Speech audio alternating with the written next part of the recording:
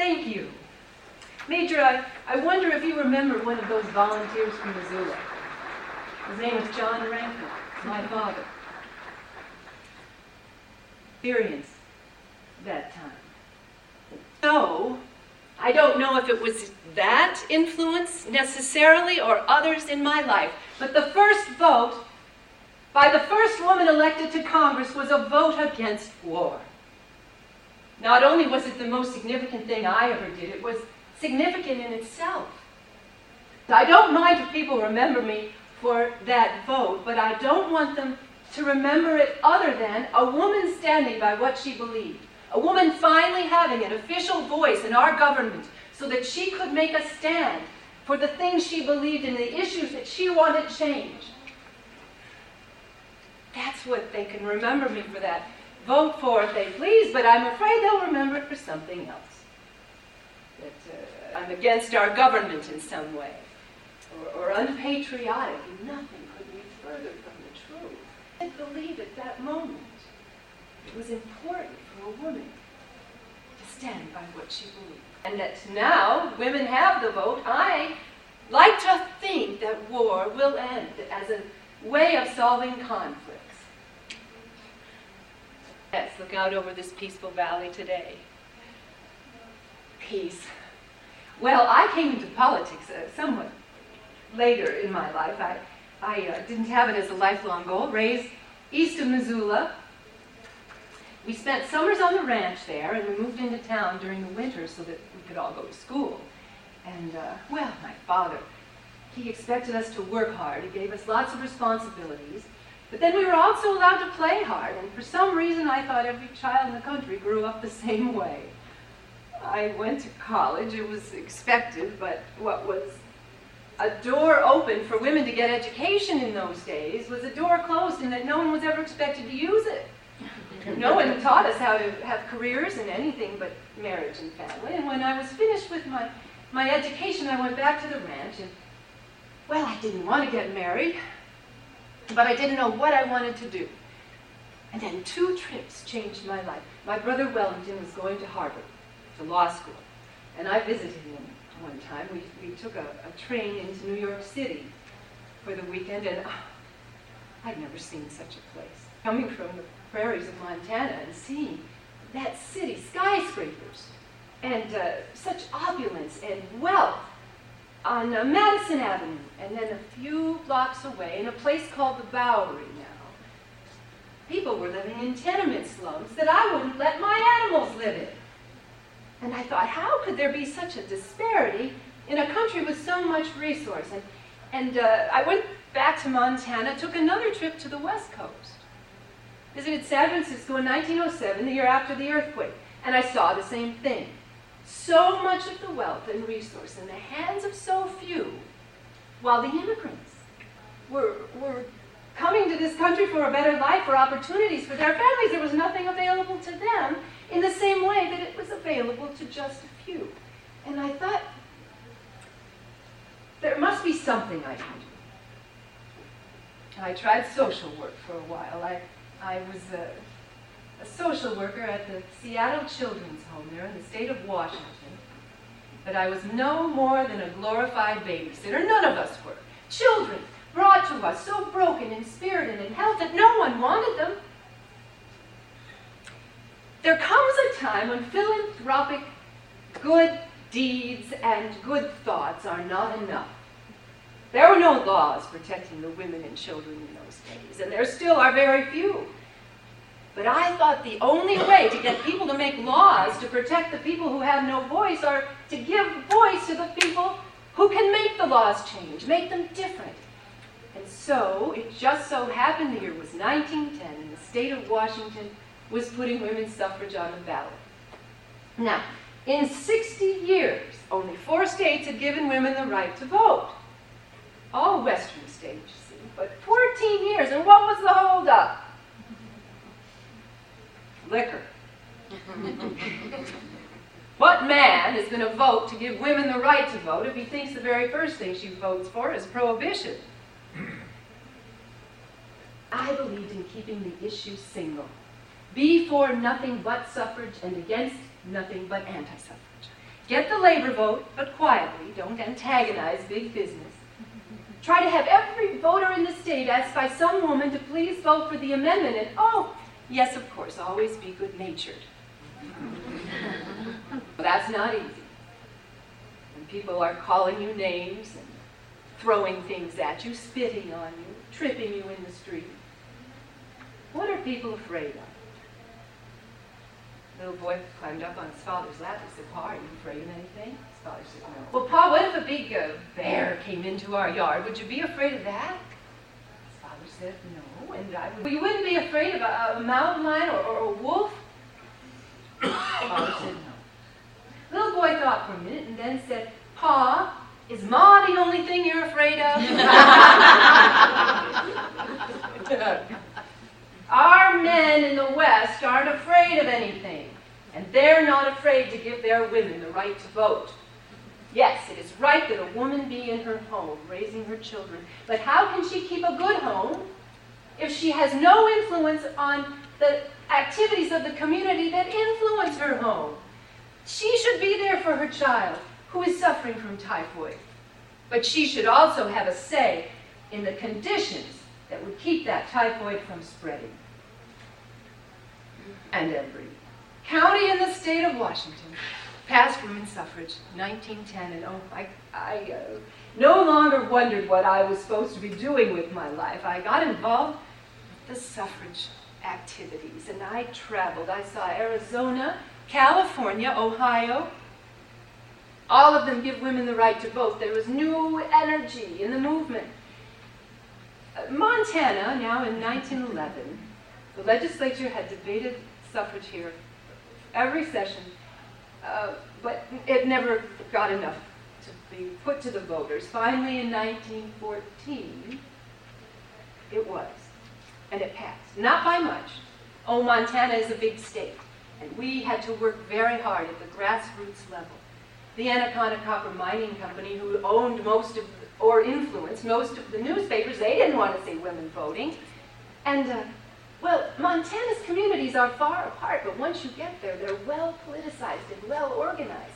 So we traveled and traveled and traveled and made sure every woman understood what this privilege, this right, would give to her. And it did pass in 1914, and, well, didn't I think, after all my hard work, I ought to be given a higher position in the National American Women's Suffrage Association.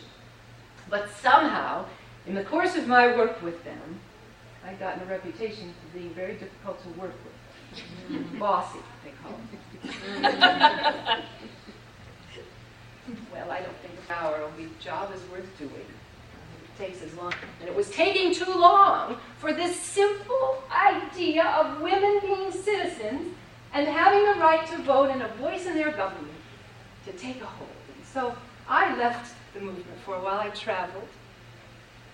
Went to New Zealand. Women had been voting there for 20 years. Nothing bad had happened to the country at all. In fact, some very good things had happened. Laws about education, protecting children, child labor laws. Women are half the people. They ought to be half the Congress. I decided to run the Congress of the United States, and when I told my brother Wellington about that, he didn't understand at first. He thought I meant the state legislature, which would have been enough of a step forward, I believe, but no, Congress of the United States, and I knew I could do it. Montana's population was such that it had been given another seat in the House of Representatives. So two seats available. I was a well-known name. I'd traveled the state. Every town, every person knew who I was. I believe, just like I did during the suffrage campaign, that it's the issues, it's the candidates that people should be voting for. My platform was very simple. Preparedness for peace. There's a war going on in Europe.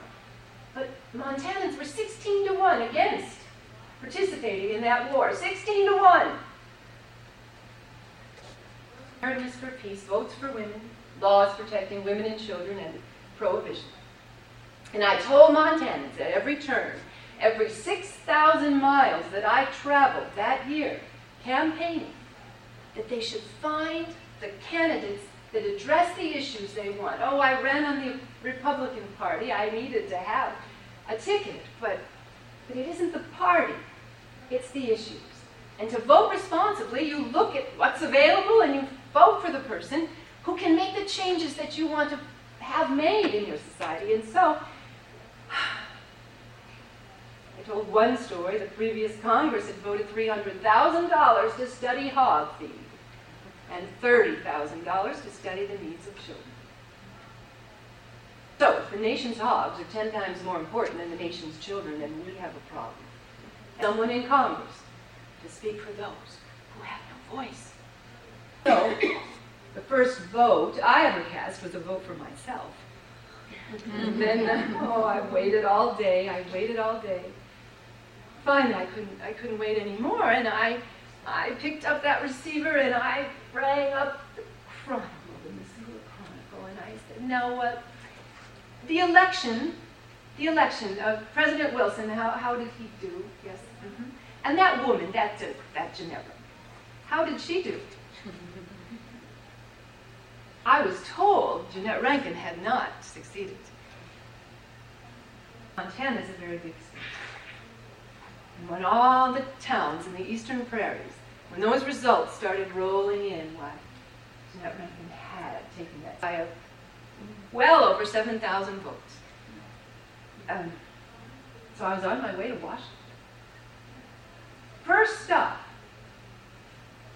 New York City, where I addressed the National American Women's Suffrage Association. Same ones who told me not to stick my neck out and run for Congress before women had the right to vote across the country. What if I failed? I would make a laughingstock of the entire project of theirs to get women to vote.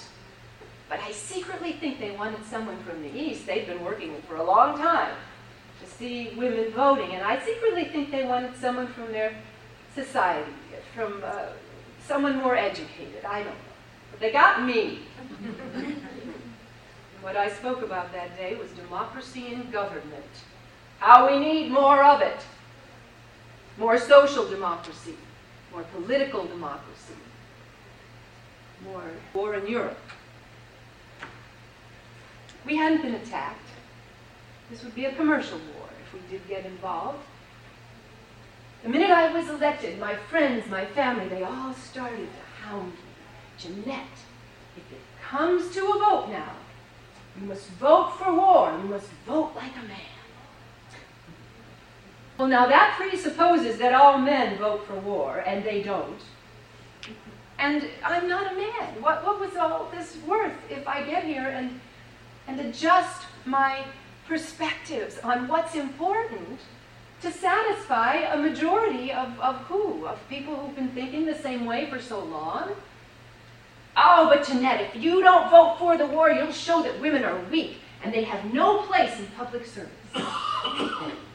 If you vote for the war, you'll be making, against the war, you'll be making a needless sacrifice because you won't be reelected. Well, let me tell you about sacrifice. What about the towns that are destroyed by war?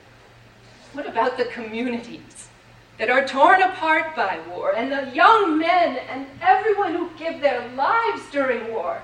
That's sacrifice. And I won't send a young man to war in order to save my job. Little good it will do to save democracy for the people if we haven't got any people left for the democracy. So, I set off on a speaking tour. It was March 1917. We weren't supposed to have a session of Congress for a while, and so I set off on a speaking tour, but President Wilson called us all back to Washington in late March, and we all knew why, but for a moment there, before all the discussions of war burst open over Washington, D.C., now I experienced a moment of triumph on behalf of all women when I walked onto the floor of Congress as a participant, not an observer. Then, of course, the talk of war. I told my friends and my family I would listen to only the arguments for the war, and if there was any reason to change my mind, I would. Got back to a person I knew in high school. Parents across the prairie, 1880s. They were told at that time to be ever vigilant for the Indians who were not happy about all these people coming into their territory. And sure enough, one morning, that little wagon group, that little traveling party, woke up and they were surrounded by mounted warriors. Well, the men in the party grabbed their guns. My friend's mother grabbed him. And holding her baby close, she ran across the ground that separated the travelers from the Indians, and she handed that baby to who she thought was the leader of the group. Took a hold of that infant. He probably never saw a white child that close. And he handed it down the row of his compatriots there. And they handed the baby back to him. Gave the baby to his mother. And they all turned and rode away. That woman, that day, taking the most precious thing she had, the most precious thing we all have, our children, the next generation. She reached across the barriers of race and language and culture, and she stopped bloodshed that day. And if all women had a voice, and they used it with that much courage, couldn't we stop war? Couldn't we end war as a way of solving our differences? And vote by McCain now. By what I believe. I want to stand by my country, but I cannot vote for war. I vote no. 49 other people voted no that day. The vote was 50 against, 373 for, 9 not voting. And my brother walked me home in the wee hours of the morning. It was, of all days, Good Friday. And he said, "You've crucified yourself. You won't be reelected." I told him I didn't care about that. I wanted to know what people would say about me 50 years from now. And of course, the press had to pick up on that vote. Jeanette Rankin, pawn of the Kaiser. Jeanette Rankin, member of the German army in the U.S. Jeanette Rankin, crying schoolgirl. Jeanette Rankin, a sentimental old fool, a disgrace. 49 other people voted no. Were they a disgrace? And that is what they wanted to know. Did Jeanette Rankin cry? Well, I'll tell you right now, I had no more tears left that day. I did not cry. They asked my friend, Fiorello LaGuardia, a new congressman as well, "Did Jeanette Rankin cry?" He said, "No. I don't know. I couldn't see for the tears in my own eyes." Well, the voice of democracy had spoken. So I worked for the war effort. I voted for the draft war bonds. All of the things that I went to Congress for that were so dear to me were put on the back burner. I introduced a bill, the Rankin-Robinson bill, about education for women, hygiene, education about maternity care, all set aside. But what I really went to Congress for, and I stand for, was the right to vote for women. And well, it finally came to the floors of Congress. It was debated in the Senate, debated in the House. It was 1918. Women were picketing outside the White House, being thrown into jail, being force-fed in prison. I distanced myself from them because I didn't want people to associate the idea of women voting with such violence that was occurring against these women, and yet their bravery, their courage, standing up to what was happening around them. There was one sign outside the White House that said, "President Wilson, in your war message now," he said that he will fight for the things we've always fought for in this country, for the right of those who have no voice in their government to participate in it. 20 million American women do not have a voice in their government. When was he going to think about them and stop worrying about the poor Germans who had no voice in their government? And the women that stood up, they people see, and finally debated the House, the Senate finally came to rest in the House, and I was ready. January of 1918, and I said, we as a country are born in a land of unparalleled resources, a people imbued with the buoyancy of youth and determination to make their dreams of freedom come true. But something is still missing. Babies are dying from cold and hunger. Soldiers are dying from lack of a woolen shirt. Could it not be that men who have spent their lives thinking in terms of commercial profits find it difficult to speak in terms of human needs? Could it not be that the women of the country have something to offer at this time? We voted for this war, not state by state, but by federal action. Shall our women, our home defense, be the only fighters in the struggle for democracy who shall be denied federal action? How do we answer the question, gentlemen? How do we describe the meaning of democracy when a Congress that votes for a war to make the world safe for democracy denies this small measure of democracy to the women of the country? Women's suffrage passed then, January of 18 in the House, but it would be 2 years and 4 votes before it would pass in the Senate. And then another 9 years, yeah, it felt like 9 years, 9 months before it was ratified and added in August of 1920 to the Constitution in the same wording that Susan B. Anthony proposed. I do want to be remembered for a vote, but not the one maybe you think about.